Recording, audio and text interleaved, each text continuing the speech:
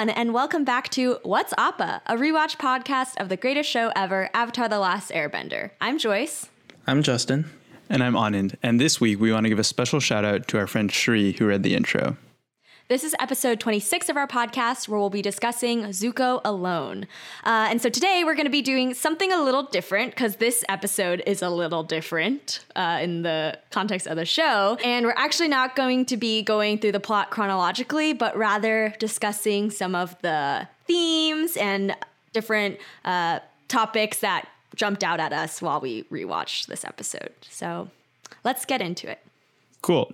So before we begin with that, I just want to start with a quick plot summary just to give you all an overview, remind you all of what happened in this episode. So we have Zuko, who's traveling alone after ditching Uncle, and he finds this Earth Kingdom town where he bonds with a young boy and his family.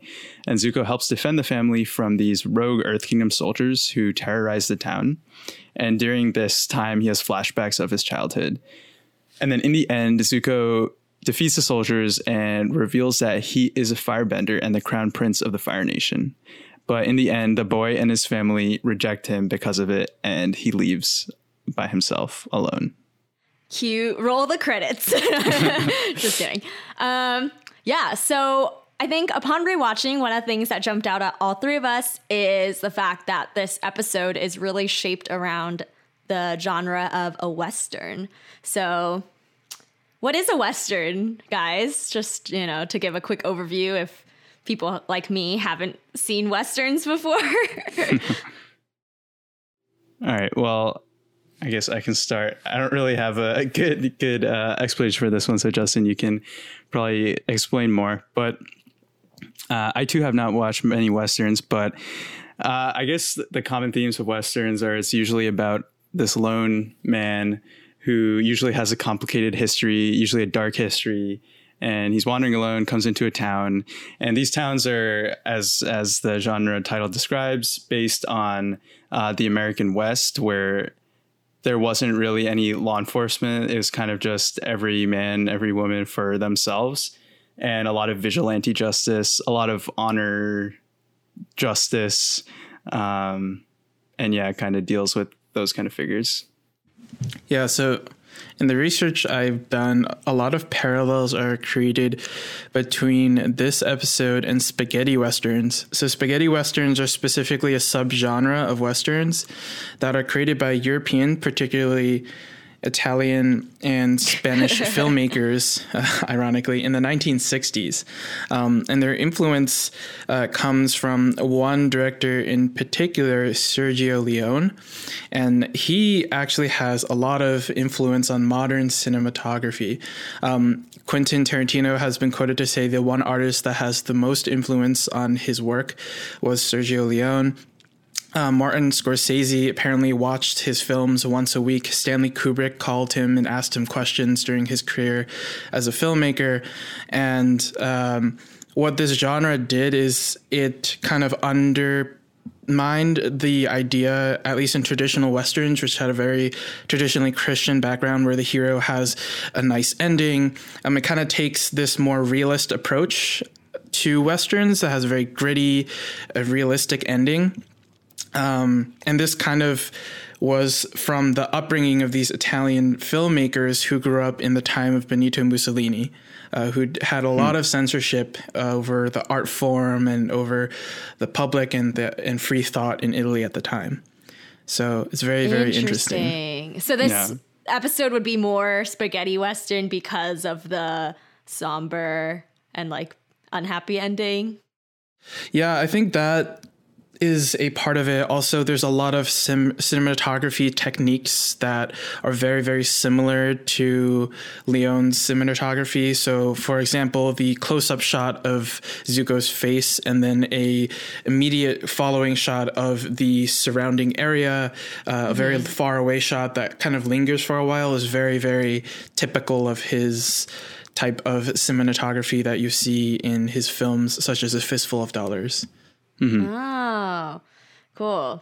So speaking of A Fistful of Dollars, that movie was actually inspired by this movie called Yojimbo, which was directed by Akira Kurosawa, which was basically a Japanese Western. And it like the character of the samurai is used instead of the character of the cowboy or whatever in the Western.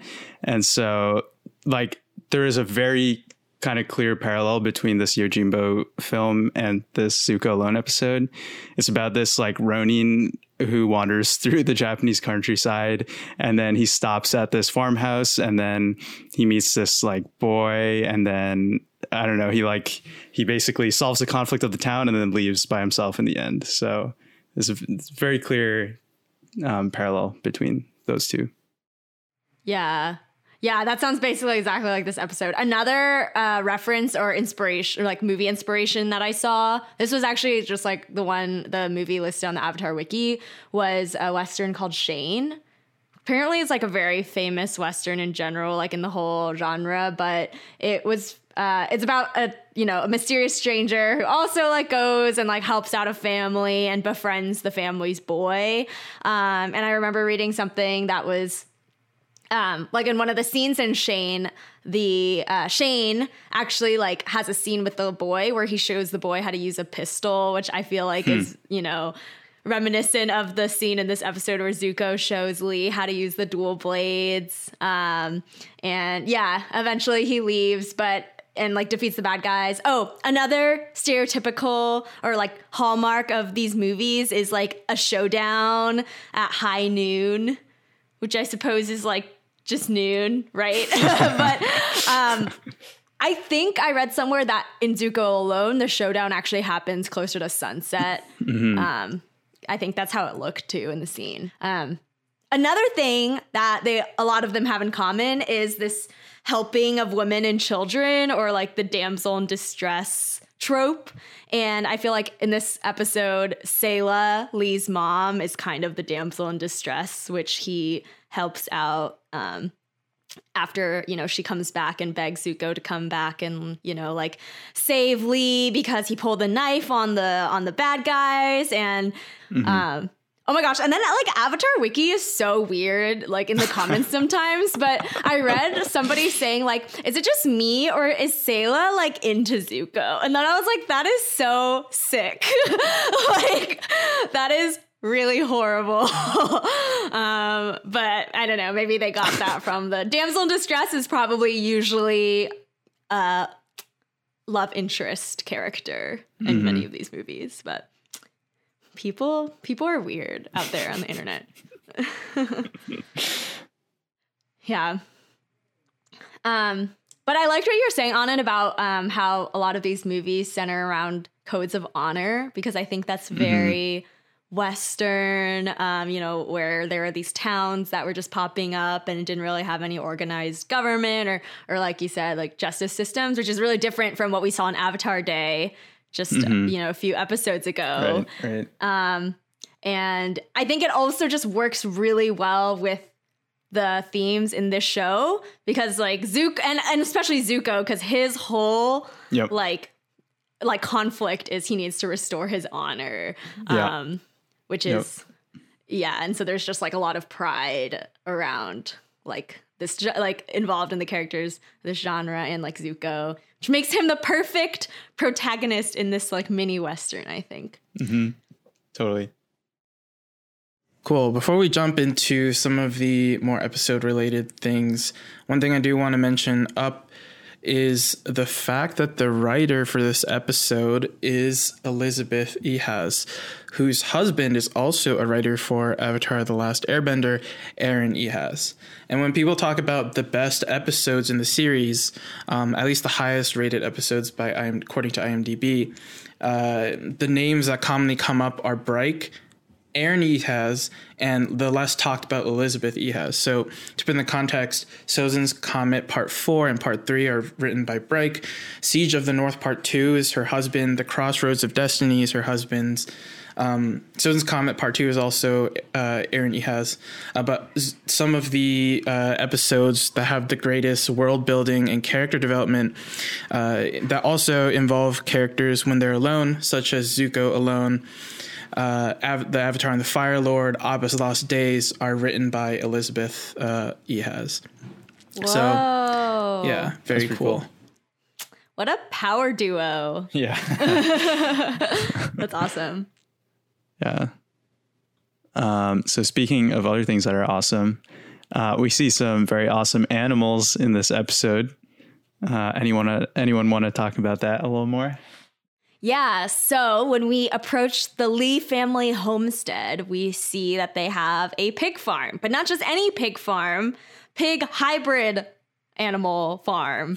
So we see a bunch of different pig hybrids, and they are all extremely cute, maybe even rivaling the turtle duck, I would say. Some of them are kind of cute, pretty cute. So we see a moo sow, which is a cow and pig. We see a picken, which is a pig chicken.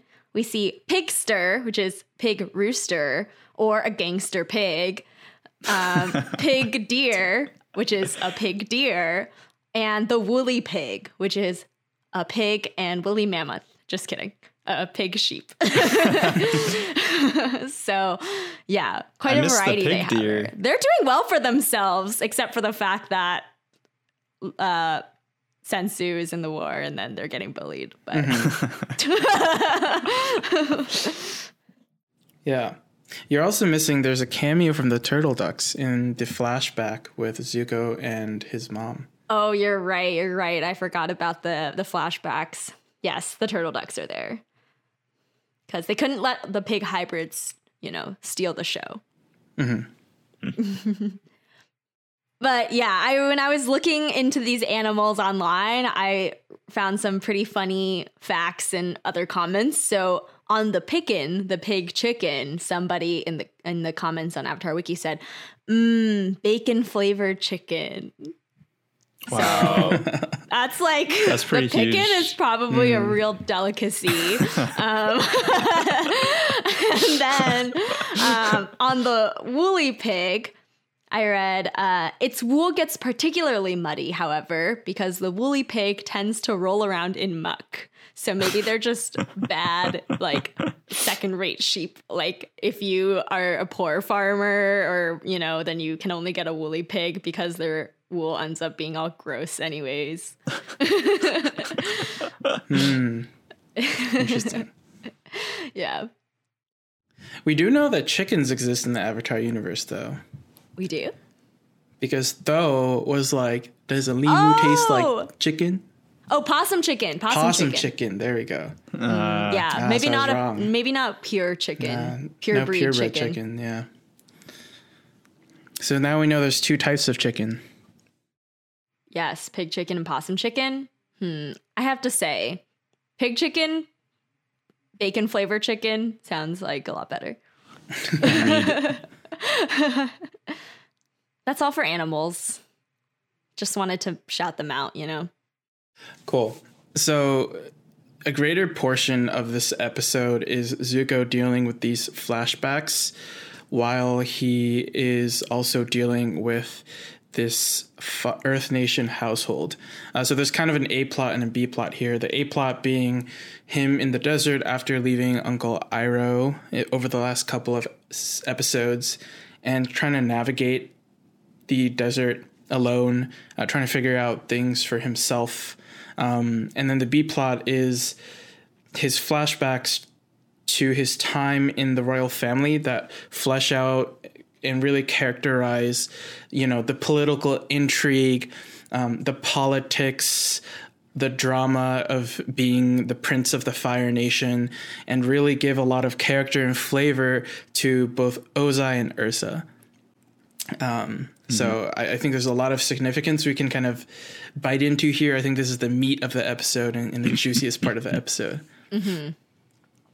So I guess the first thing I want to ask is, initially when Zuko is traveling through the desert, here we see a lot of kind of the panning shots that are very reminiscent of, spaghetti westerns in Leone's cinematography style.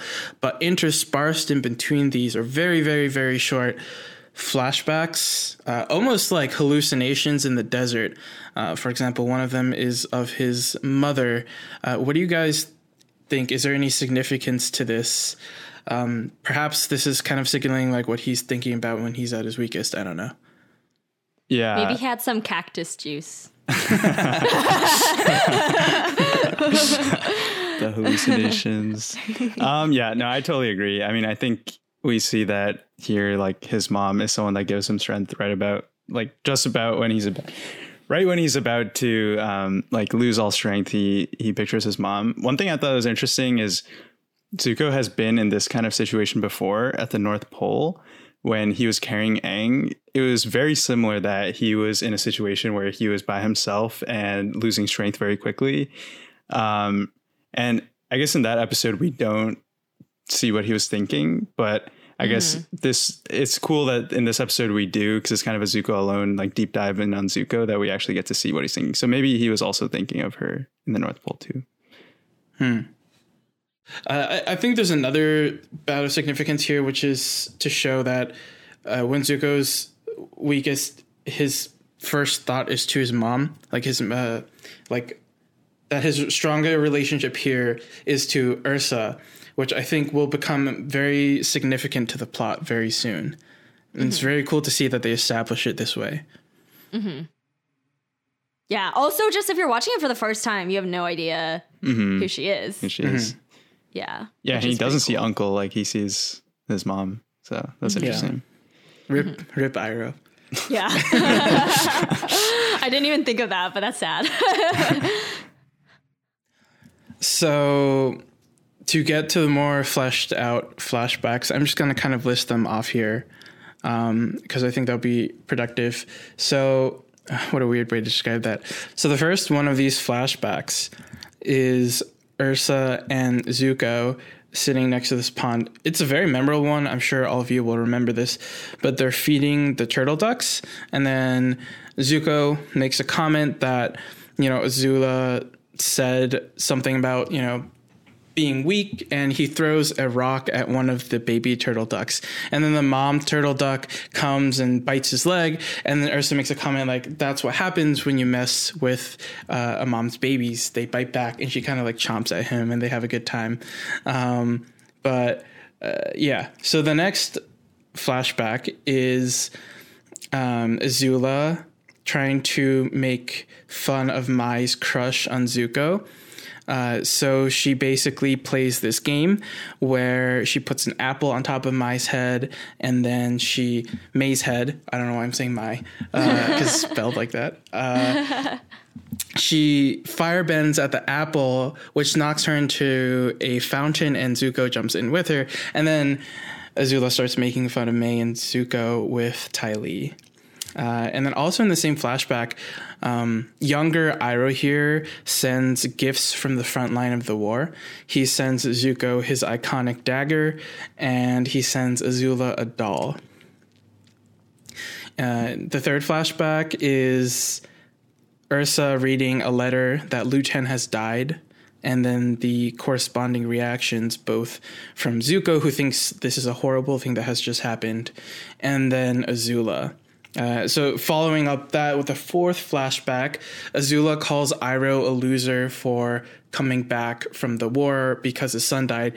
And I believe she says something along the lines of a true general would stay and finish out the siege or take over the city, something along those lines. Burn Ba Sing Se to the ground. There it is. Joyce has all the Azula quotes. Cool. And then rounding out the flashbacks are just three more. They're pretty quickly in succession. Azula, Iroh, Ozai, and Ursa meeting Azulan, and they're kind of like kneeling before their grandfather on the ground. Azula and Zuko are demonstrating firebending. Azula being obviously leagues better than Zuko is at this stage. I don't know, kind of reminds me of like Thanksgiving with my family playing instruments. I don't know, it's very strange. Anyway, and then Azula telling Zuko that Ozai is going to kill him.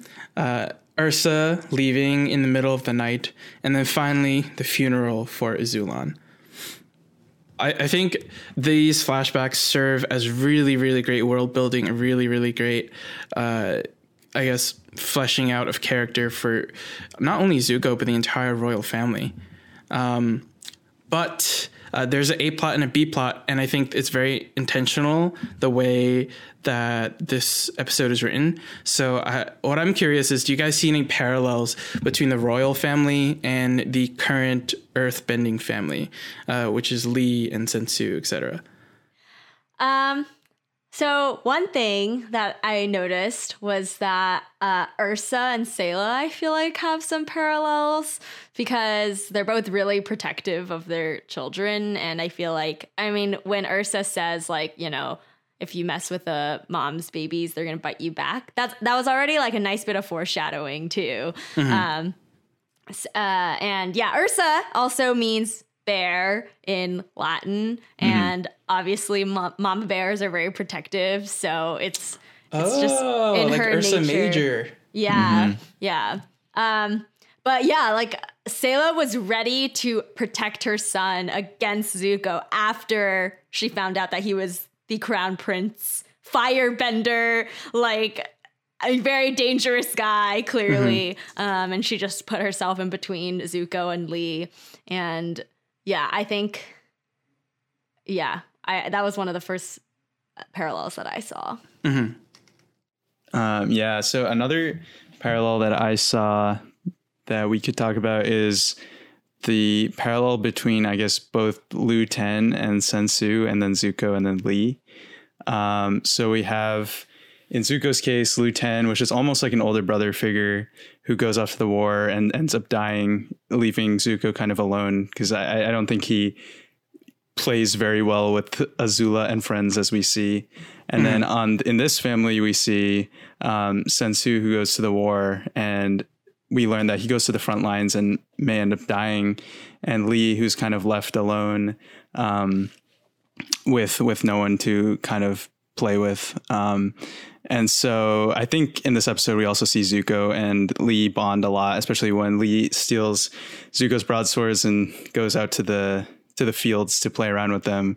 Zuko kind of teaches him, and they're able to bond a little bit. And then Lee also mentions that he's a lot like his brother Sensu, and that he would like him a lot.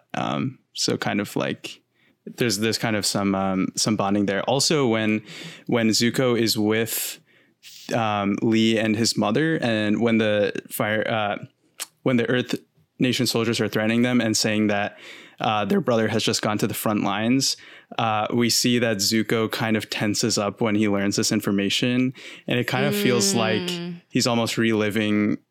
I think they tie this well with the flashback that just happens, but it seems like he's kind of reliving the news that Lu Ten had died or had gone off to the war or something. So I thought that was an interesting parallel too. Yeah. Oh, that's a good point. Yeah, I agree. I was like, when I was reading stuff, I guess it's kind of unclear what Zuko and Lu Ten's relationship is, but you can see just from the little ways that he reacts when he hears the news that they were like probably pretty close, you know, and Lu Ten being a lot older probably than him, because Iroh is a lot older than Ozai. Zuko probably like idolized him, and I think if you consider that as their relationship, it makes this episode a lot sadder too.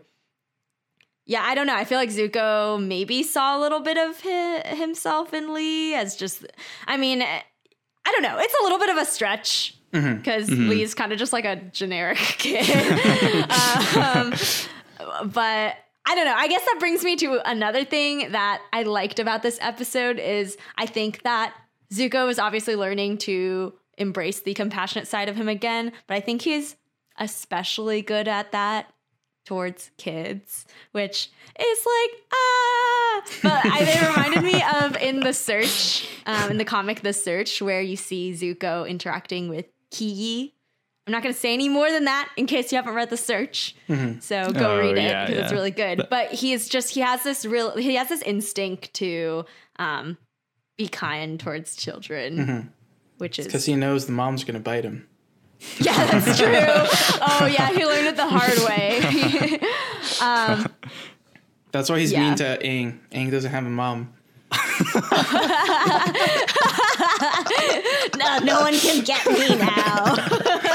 technically neither do Katara or Sokka, so this really works out for him. Oh my gosh, that's why he hates Team Avatar. No repercussions. He's got a mommy complex. Oh man, that's really funny. Yeah. But yeah, one of my favorite interactions between him and Lee was when Lee was first taking him to their farm, and the pigs are all, and the pig hybrid animals are all making noise, and then he's like, no one can ever sneak up on us, and Zuko's like, huh, no kidding. And he's kind of like, it's like kind of a little chuckle, and I don't know, it really gave me season 3 Zuko vibes, and I just loved it. I was like, I'm ready for season 3, the best season. Yeah.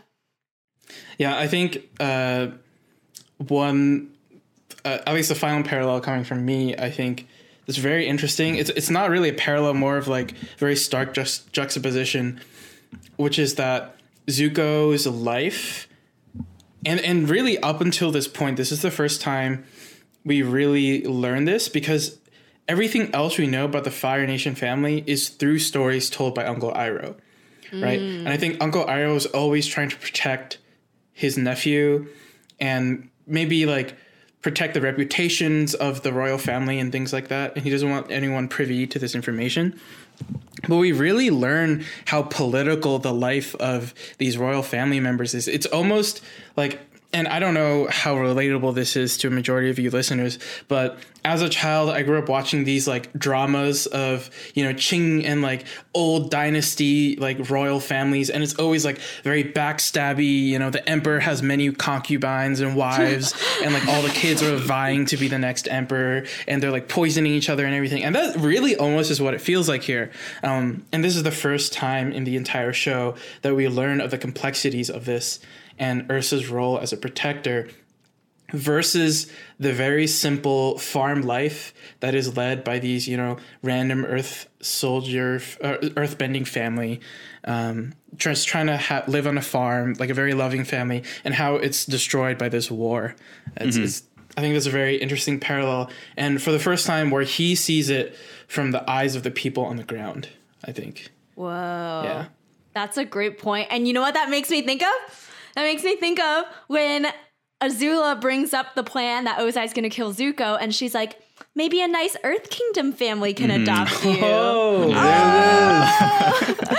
would have been so much happier in this family. And then, and then Lee literally is like, will you stay? Yeah. Oh my God. Why doesn't he stay? I know. Yeah, actually, that's such a good question. I don't really know. I mean, I guess he still feels like he's on the mission. Like he couldn't live with He's himself not if completely he stayed over in this the Earth royal Kingdom family. There's a lot more to be done, I guess. Yeah, from his point of view. Aw.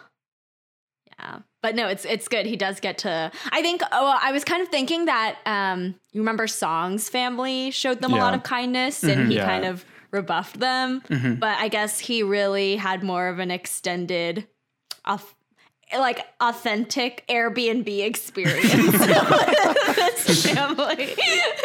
Yeah, that's funny. I think it's like Deutz shoots like agritourism farm vibe.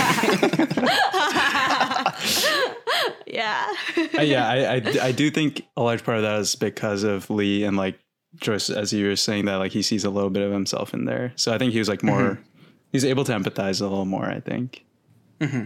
Yeah, he didn't want to like mess with Song because he still got May back at home. But like this kid is,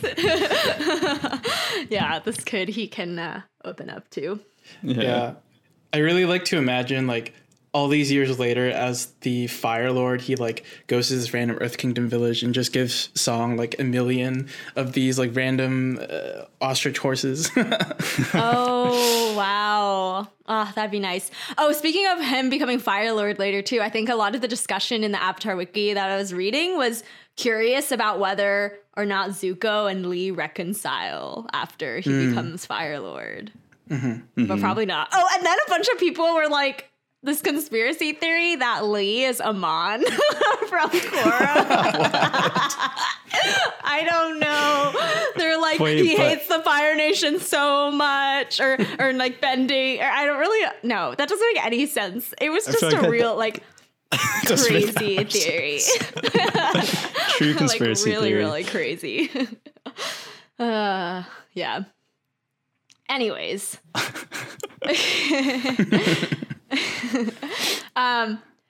Yeah, another final one for me, parallel between not the families, but just the flashbacks and the current story is I saw a parallel between Gao and Ozai and Azula. So Gao is the main earthbender soldier, Earth Kingdom soldier bully guy. And I think there's a lot of hidden meaning behind Zuko's confrontation of the bullies in the A plot, wherein he's like confronting Gao and his cronies, and he says, "You guys are a bunch of sick cowards messing with a family who's already lost one son to the war." And I was just like, this is straight up a subtweet at Ozai and Azula for messing with Iroh and his loss of Luten to the war. Yeah. And this is this showdown happens like after we see the meeting of the royal family with Azulon.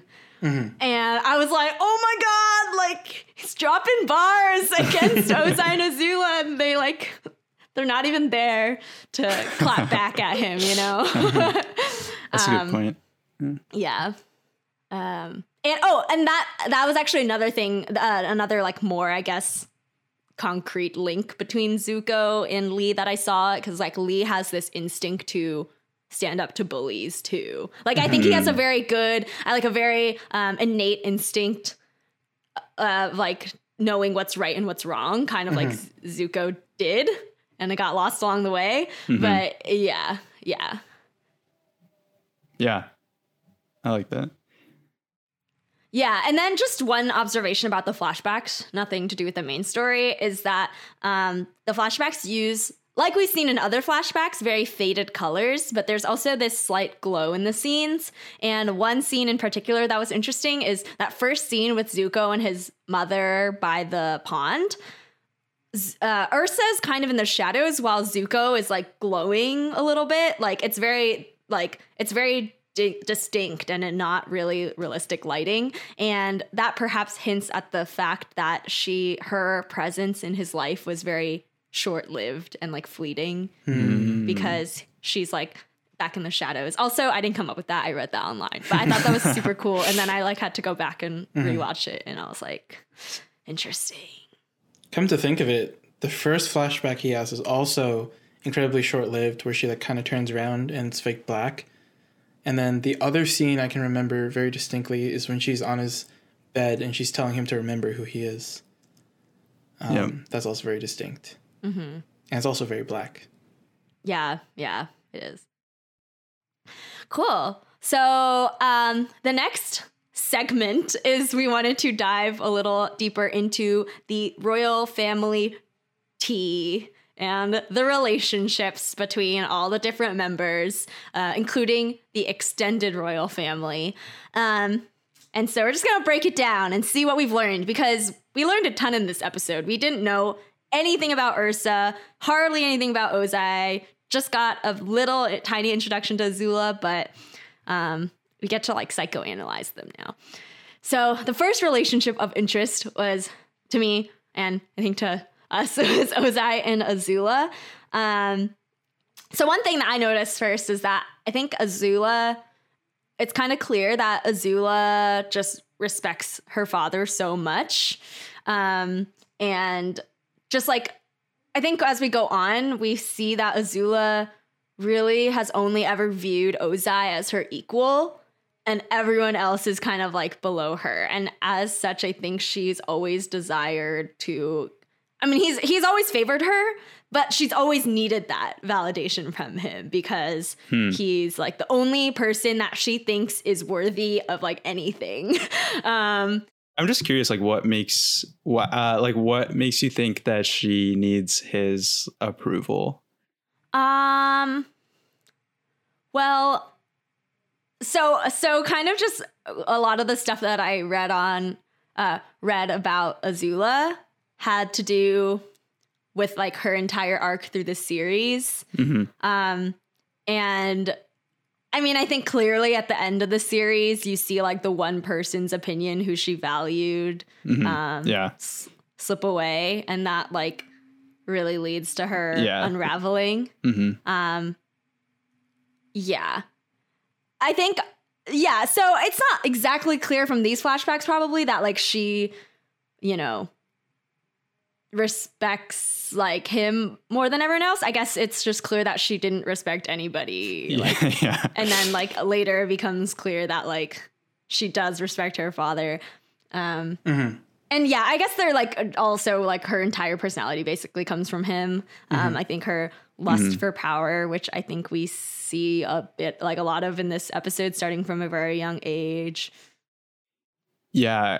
Like one of the things I definitely noticed on like one way that like this observation might come about is there's at one point in the flashbacks where she's like, I forget exactly what it is, but she's like, oh, if Iroh like can't come back, then that would mean like father would become the Fire Lord or something, right?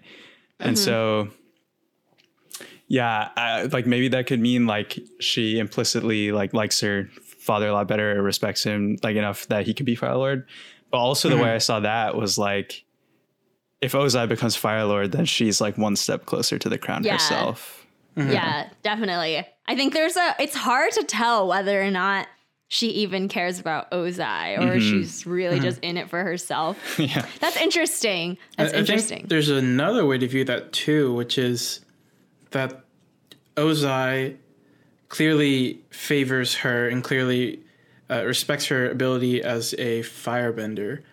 But Iroh, very obviously through the gifts, does not see this in her. So she wants to install someone on the throne who does have this favorable view of her. Right. Yeah.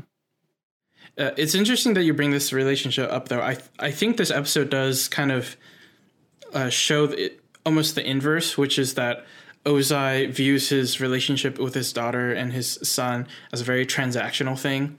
When it favors him that he can show off Azula to his father, he's very happy about it, and he's very disappointed in the reverse.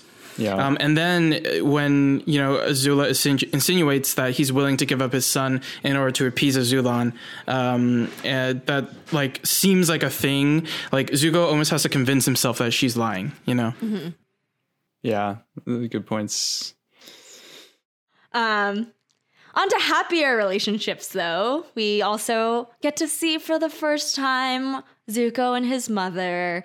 And yeah, I think we see how clearly happy he was in his childhood when he was with his mother. I think the first scene when they're feeding the turtle ducks, after she like removes the angry mother turtle duck, they like giggle and laugh. And I remember we talked about how like Zuko only laughs like twice or 3 times, or it's debated throughout the whole series as a teen. But yeah, he like laughs so hard when he's with his mom, and there's so much love and motherly love, and it's just very sweet.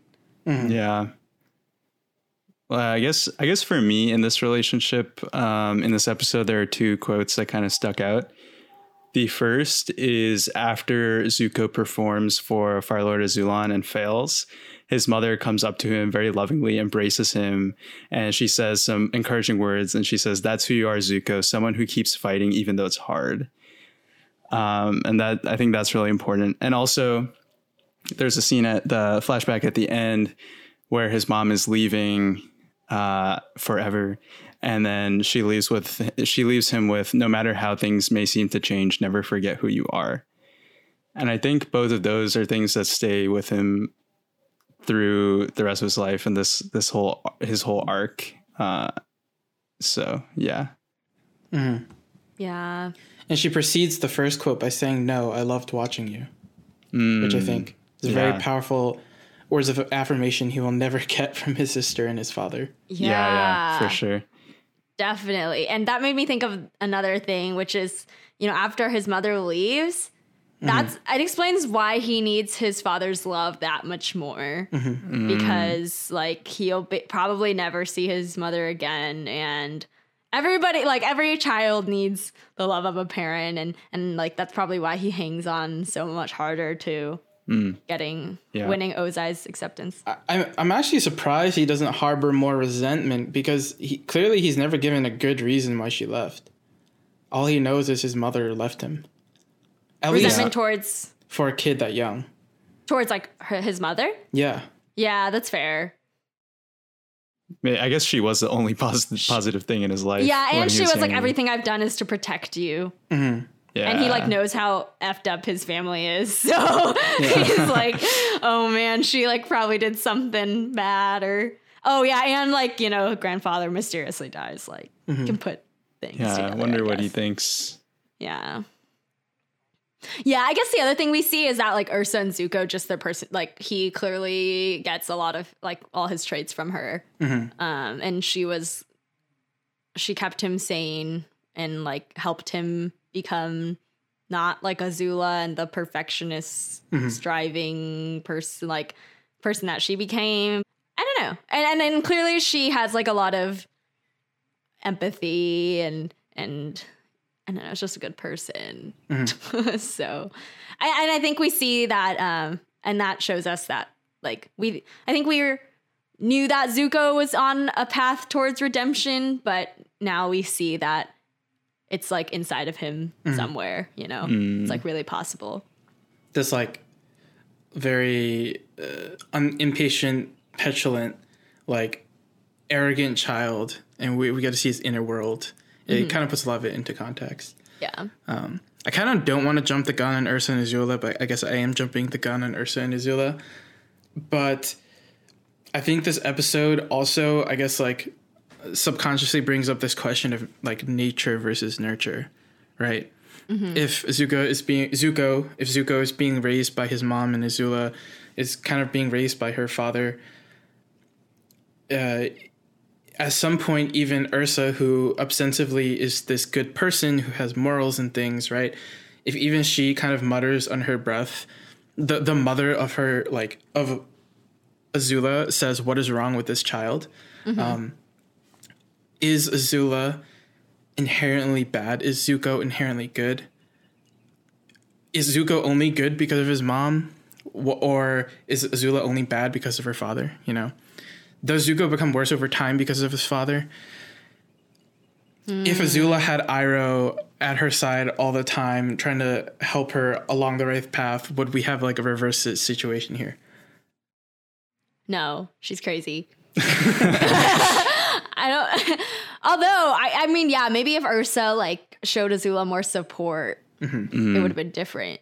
Also, I was reading an Avatar wiki that on Ursa's page, people were not that huge of fans of Ursa. Oh, really? Interesting. Yeah, people are kind of like, people think she's a saint, but really like she left Zuko and like she didn't have to, like she didn't even have to like marry Ozai in the first place, and then she just bails after and like, you know, leaves her kids. Like she could have said no, and then other comments are like, no, she couldn't have. They would have like killed her because they're the royal family or something like that, or like killed her parents. Well, they would have killed Zuko.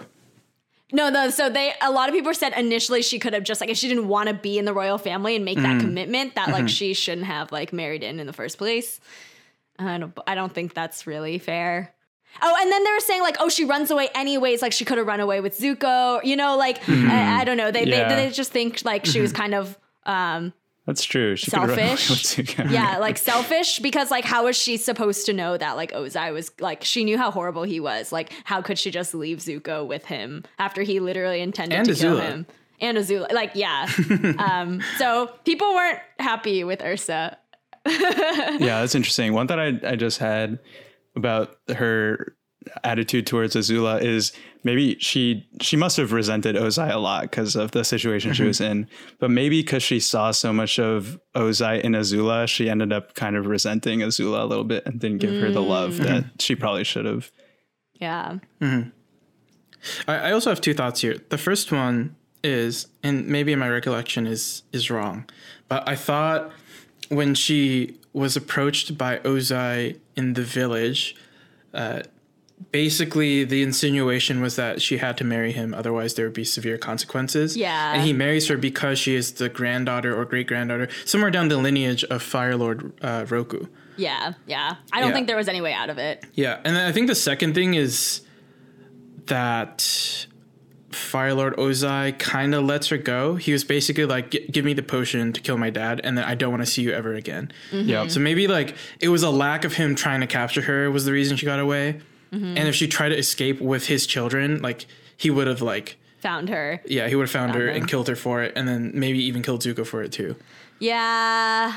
And I think Azula, obviously, as we'll see in season 3, is really messed up from Ursa. Like Ursa leaving messes her up more than she cares to admit as well, because I think in all the interactions, it's not like Ursa didn't love Azula, because I believe her when she says she does, right? It's like still a kid, but like all the interactions was always like, like disciplining her because she kind of deserved it, but there was like nothing on the positive side. And I feel like Azula, just because she never heard those words, like those caring words, like has to live out the rest of her life knowing that she never was like her mom never loved her, and like she wasn't even able to earn the love of her mother anymore, because that like opportunity was gone too. Because the kids aren't dumb, right? Like every single, like when they're before Fire Lord Azulon, she sees her mom go like hug her brother, tell him that like she loves him for who he is, and give him words of affirmation, all these things.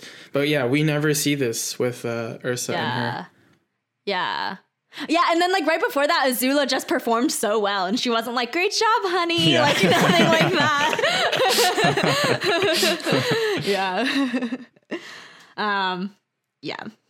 And then another relationship we get to look a little deeper into is Zuko and Azula. And I think the biggest thing that stood out to me is that Zuko has empathy and Azula does not. And I think it's pretty clear cut, like in every single scene where he's with Azula. Azula says something horrible and callous, and then he's like, "Oh, but how would you like it if cousin Lu-Ten wanted dad to die?" Or, Azula's like, "Uncle's a quitter and a loser." And then Zuko's like, "How do you know what he should do? He's probably just sad his only kid is gone forever." So he's literally like the writing is so clear that he's like, "But, how would you feel if that?" Like he's like really good at putting himself in the shoes of people who are suffering. And on the flip side of that, Azula just says the most like crazy things as this creepy child. I think we also see a lot of other traits of her that are portrayed here. For example, there's a shot where her, Ty Lee, and May are playing in this courtyard, and they're all cartwheeling, and then Ty Lee does this like acrobatic like cartwheel flip, which clearly outshines Azula, and then she like shoves Ty Lee to the ground. So like that, there's some jealousy there. There's the fact that at this point, younger Iroh, like essentially more ignorant Iroh, doesn't like, this whole theme of throughout the entire show that, looks are deceiving. It's not representative of your true talent and ability. He can't see this in his own niece. Maybe that's like another thing there. Maybe she feels like she's living in the shadow of her brother because there's this like lineage of patriarchs in her family, and she probably will never see the throne or the light of the day of the throne. And like there's that too. I don't know. There's like a lot of things that you could potentially use to justify why she's like so fucked up, and the fact that her mom favors her brother and her dad is a literal psychopath. Yeah, definitely. Azula is a true feminist icon. But yeah, that's such a good point. Like, I feel like she knows like that she's so capable, or she's so confident in her capabilities. But this tradition is that like the lineage passes down through the firstborn son. So I read online that her strategy is just to slowly wear Zuko down. And I think that's why she always just like shits on him and like how he can't do anything and blah, blah, blah. Like, because I don't know, just to like build herself up and like get him to the point where maybe he is like, his self-esteem is so fragile that like he can't take the throne or anything, very, very smart girl. I would watch like a House of Cards Fire Lord like show. Like Robin Wright plays young Azula,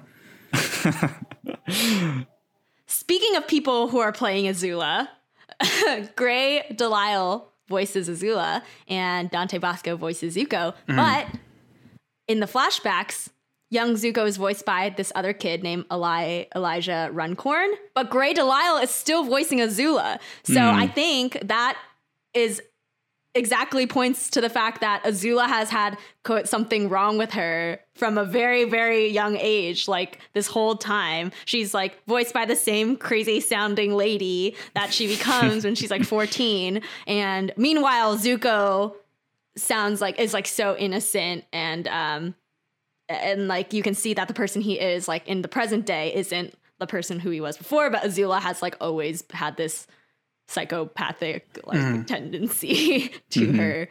Yeah. Interesting. I guess the one last note I had on this relationship kind of ties back into stuff we were talking about earlier. One thing I thought was interesting was during the turtle duck scene, it begins with Zuko saying, "You want to see how Azula treats these turtle ducks?" And then he like imitates what Azula was doing with the turtle ducks, which is it's very interesting. I guess it seems like Zuko is trying on like Azula's personality and seeing how it works in the world, and then is quickly rebuked by his mother for being like, "What the hell are you doing, kid?" So yeah, Also, I guess what a snitch. Yeah. Yeah. Okay, that's funny. that's funny. I didn't see it like that, but yeah, that too. But I guess Like I would get so mad if my sister did that. I'd be like, what the hell? yeah. But mother coming to the rescue there, I guess. Yeah. Yeah. Cool. This next part is short, but I think it's actually quite significant, which is that the Iroh we see in this episode, we don't see any current day Iroh. We only see Iroh in the flashbacks, obviously because Zuko is alone. But this younger Iroh is flawed Iroh. You know, it's the same Iroh that sends Azula this doll instead of a knife. But I think this Iroh is also pre-Lu Ten Iroh. So I think it's really great world building of the writers, but you know, mostly Elizabeth, of putting this younger Iroh in, which I think is really cool. Like Dragon of the West Iroh. Yeah. Yeah, I think, I guess what they're trying to show kind of is the impact that Lu Ten's death had on Iroh. And I think that is the single event that precipitated a lot of the change in Iroh. Because from the flashbacks, it does seem a lot like Iroh here prescribes to the Fire Nation ideology a lot. But I think after Lu Ten dies, that's what precipitates the change to current day Iroh. Yeah. What if definitely. Lu Ten doesn't die and they end up winning Ba Sing Se, and then Azulon outcasts Ozai? He's like, go find the Avatar. But so all this just happens, but 100 years earlier. Oh my gosh, you're right. Yeah. Yeah, it was really interesting to see Iroh as his younger self. I don't think they address him as this in the episode, but online I read the phrase Crown Prince Iroh, and that was just so weird. Like Yeah. Dragon of the West we hear, but we never hear Crown Prince Iroh. Yeah. We just hear Uncle. Uncle. And I think hearing Crown Prince Iroh is significant because it makes you realize that he really would have been the next Fire Lord. And yeah, like the death of Lu Ten changes him so much, and he just loses his desire for power completely. Like he doesn't challenge the fact that Azulon's dying wish was Ozai, like to have Ozai have the throne. Like, yeah, he doesn't even try. And yeah, like I'm just saying, I think it's a wake up call for him to like, because the war is like, and you know, the siege was 600 days or something insane. And like, he just like, no, like once he suffers this personal loss, he wakes up to the fact that like, it's just so devastating and like, he doesn't want to be a part of it. Okay, so do you guys want to know my conspiracy theory? Yeah. Yeah. We never see Lu Ten's mom. So I'm saying that Iroh is just getting around, you know, like in you know, the way he is, you know, the way he does. She's probably, you know, kind of abusing that as like, heir to the throne, you know, and that's how Lu Ten came about. But the fact that we never see, you know, You're right. Mrs. Iroh, you know, what's up with that? That's so true. Especially since he was firstborn. Oh, I read something where it was like Iroh probably like met somebody on his own and like, you know, then had Lu Ten and like, I don't know, presumably they like died or something. And then that's why Azulon sets Ursa up with Ozai, because it was an arranged marriage and then he wants the power of having like the Avatar's bloodline. But why didn't he do that with Iroh, you know? Like Iroh probably already had somebody. So then like, because he, you know, he wanted to like augment their bloodline somehow. And so I think that, Iroh like, was a womanizer, you know, he always was, he always will be. But also, I don't think it could have just been some random girl. Like, he was the firstborn son of the Fire Lord. I feel like it had to be some regal ceremony with some lady from a good family. Like, I don't know. So yeah, that's interesting. I wonder who it was. Maybe we'll get a comic on it one day. So, Yeah. probably not. But yeah, one other thing I wanted to say was, it's not explicit, but I think that after Lu Ten's death, I guess Iroh starts caring for Zuko much more. Like, I think that's also the point where he starts becoming the caretaker for Zuko. So yeah, it's not clear what Zuko and Iroh's relationship was before Lu Ten's death. And maybe caring for Zuko is as good for Zuko as it is for Iroh, because it gives Iroh a chance to like be a better father figure, or redeem himself. Oh, wow. Yeah. Well, I mean, Siege of the North Part 1, he has this moment where he's like, I don't need to say this, but I think of you as my son. Yeah. Yeah. And Zuko's like, Uncle. Uncle. Stop it, Uncle. My friends are here, Uncle. Me, Uncle. Uncle, I'm in class. Oh my gosh. Yeah, so in this episode we see Zuko alone. Surprise, surprise. But why do you think this episode focused just on Zuko, and what does Zuko kind of learn by being alone by himself through this entire episode? What do you guys think? Well, I think when we're alone, we just have a chance to be introspective. Just like I think the COVID world has taught all of us that you just gotta like sit alone with your thoughts, and then you just get to know yourself so much better. Like 2020 has been such a revelation for us all. This is just Zuko's COVID-19 pandemic. It's not Septipox. Septipox pandemic. Yeah. Yeah. I mean, I think this episode is a great device to show the royal family. I think I kind of beating that one into the ground. But it also shows Zuko as an anti-hero and a lot of the motivations he has as a character. And I mean, like, that's what makes this show so great, right? I think this is peak Avatar right here. Like why he does what he does, his motivations. He's not just this one-dimensional evil guy like Ozai is. And just sheds light on his eventual redemption arc. And it's not that like bad man learns good thing. It's like people are complicated and they're motivated to do bad things, but not necessarily for bad reasons. Wow. Snaps. Yeah. Yeah.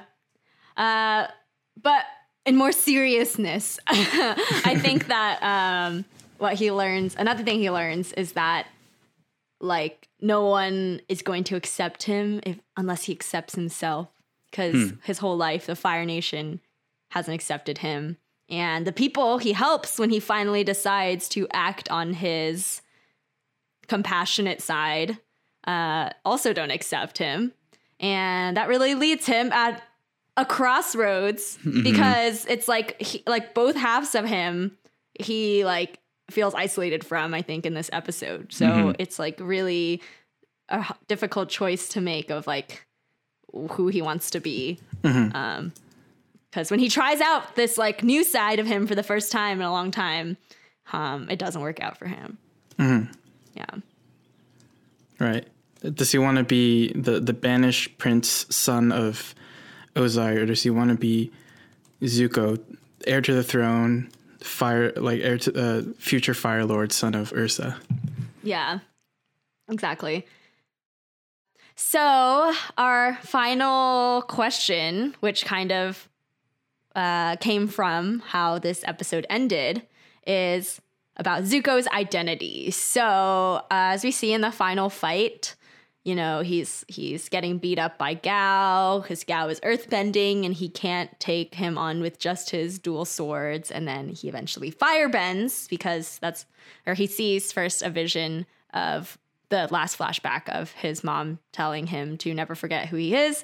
And then he like gets up and then he is able to fight back with his firebending. And then he reveals himself. And he says basically that he's Zuko, son of Ozai and Ursa, Prince Zuko, like heir to the throne, something. Yeah. So what does that mean for Zuko's identity at this point in the show and maybe beyond too?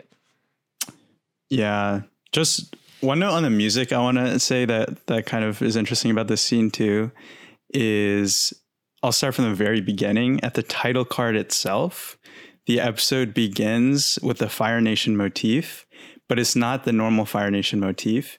The intervals are slightly different, and I'm not going to pretend like I know what the intervals are, like our friend Ben, but the intervals are slightly different such that it's not like the resolute Fire Nation motif. It more feels like a question. It's like a Fire Nation motif question, and then it obviously zooms into Zuko's face. So at the beginning of the episode, it seems as if they're almost asking the question of like, who is Zuko? Is he Fire Nation, or like what, like what's going on with him? But at the end, in this scene, when he fights after his mom says, never forget who you are, and he starts firebending, the Fire Nation motif like blasts through in all its full glory. And he's like, yeah, I'm the crown to the crown prince to the Fire Lord or whatever.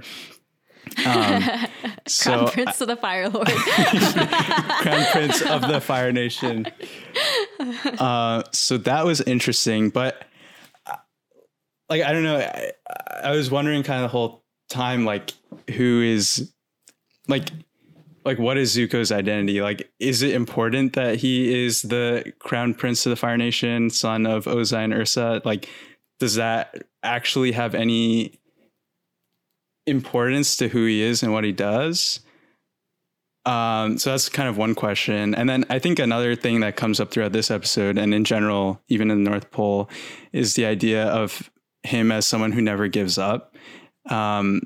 The dagger that he gets from Iroh and keeps with him through this episode is the message on the blade is never give up without a fight.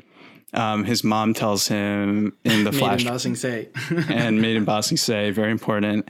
And then remember, his mom says earlier that that's who you are, Zuko, someone who keeps fighting even though it's hard. So like, does that side of him mean more to his identity than like a title that he is Crown Prince to the Fire Nation? Yeah, I don't know. So what do you guys think about that?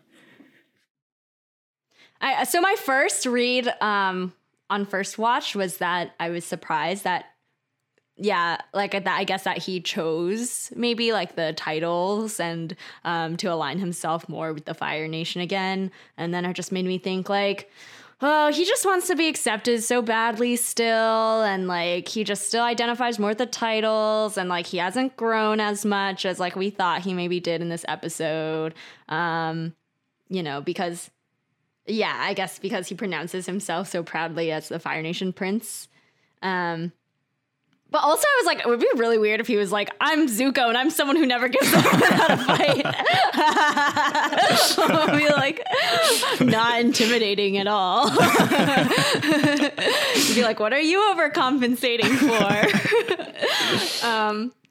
for? But digging a little deeper than that, and this is something I read online, which I thought was really interesting, is that it could be read as him choosing his titles, or it's a moment when the title of Fire Nation Prince and the side of like doing good converge into one. And I was like, oh my God, that's crazy. And then it's also the type of leader he does become, because he does eventually become the Fire Lord, and he is a Fire Lord who works to really serve like the people who he's ruling.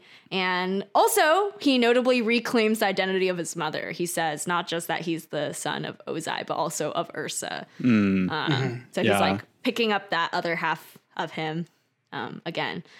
So I know, I thought it was just one, but in reality, I think it's both. Yeah. I took this question of identity more along the lines of his realization or reflection that he has a lot of resentment and personal issues around his banishment that he has to work through, and what his identity is as a banished prince, someone who was rejected by his father, who has lost his place in his family, and because he has all this resentment in him, he can't move past it and grow, which is a theme we see revisited very soon in Bitter Work. The fact that he can't produce lightning is precisely because of this resentment that he harbors within him. He doesn't have a calm mind. And this is the inflection point. This is him saying, I am not the banished prince. I am, heir to the throne. I'm prince of the Fire Nation or whatever. And him, him trying to work around that. Yeah. Both of you had really good points. Yeah. Yeah, so those are all the topics we want to cover. And now, of course, we have to finish off with our ratings. All right. I will give this episode a 9. I think we've sung its praises quite a lot in our conversation so far. But it is quite frankly a very well-constructed episode. Lots of intrigue. It dives into Zuko's past a lot and reveals a lot of new things while still leaving a lot of questions out. It's a culmination of Zuko's arc, or as Justin said, more an inflection point in Zuko's arc, and so many different inspirations with the Westerns, and it's much more realistic, as we said, than any of the other episodes so far. I just don't think it quite meets the epicness of certain episodes that we see throughout the series, but definitely one of the best. So I'll give it a 9. Just for context, according to IMDb ratings, this is the second highest rated episode in season 2 at 9.5, behind Crossroads of Destiny at 9.6. And the only other episodes that really beat this, I believe, are Siege of the Northern Water Tribe, Part 2 at 9.7, and Sozin's Comet at 9.8, Sozin's Comet Avatar Aang at 9.9, which I believe is Part 4. So with that being said, this is like literally top 5 Avatar The Last Airbender episode. I give this a 10. It's just one of the best episodes, one of the best world building episodes, one of the best character building episodes. Like, there might not be a lot of action, but when there is, it's pretty cool. And, a lot of homages to other genres of TV and movies. And then finally, this demonstrates that a great Avatar episode doesn't need to have Aang. Yeah. But those are great too. The other 4 of the top 5 have Aang. Yeah. I also give this one a 10. I read a review that was just saying this is darker and edgier than the other episodes, and it definitely is. And I feel like it makes it's like Zuko and his character in this episode are really some of the things that make Avatar just like such a great show in general, outside of the children's TV genre. I even read something that was like, oh, are you trying to get into Avatar? Like, skip the first few and just go straight to Zuko Alone because it can stand well on its own. But I mean, I disagree with that. But yeah, I don't know. I mean, like what you guys all said, it's just like, I think Zuko is the best character, and we get a whole episode dedicated to him and his backstory. And it honestly never even occurred to me that the gang was missing until I realized it after the fact. So I think that's just how you know that it's really, really good. And it's not even like, I love stupid jokes too. Like I love King of Omashu and like Ember Island Players. I did say Ember Island Players is my favorite episode in episode 0 of our podcast. I might have to rethink that later, but yeah, didn't really miss that either. And I think that just means like this episode was really top notch.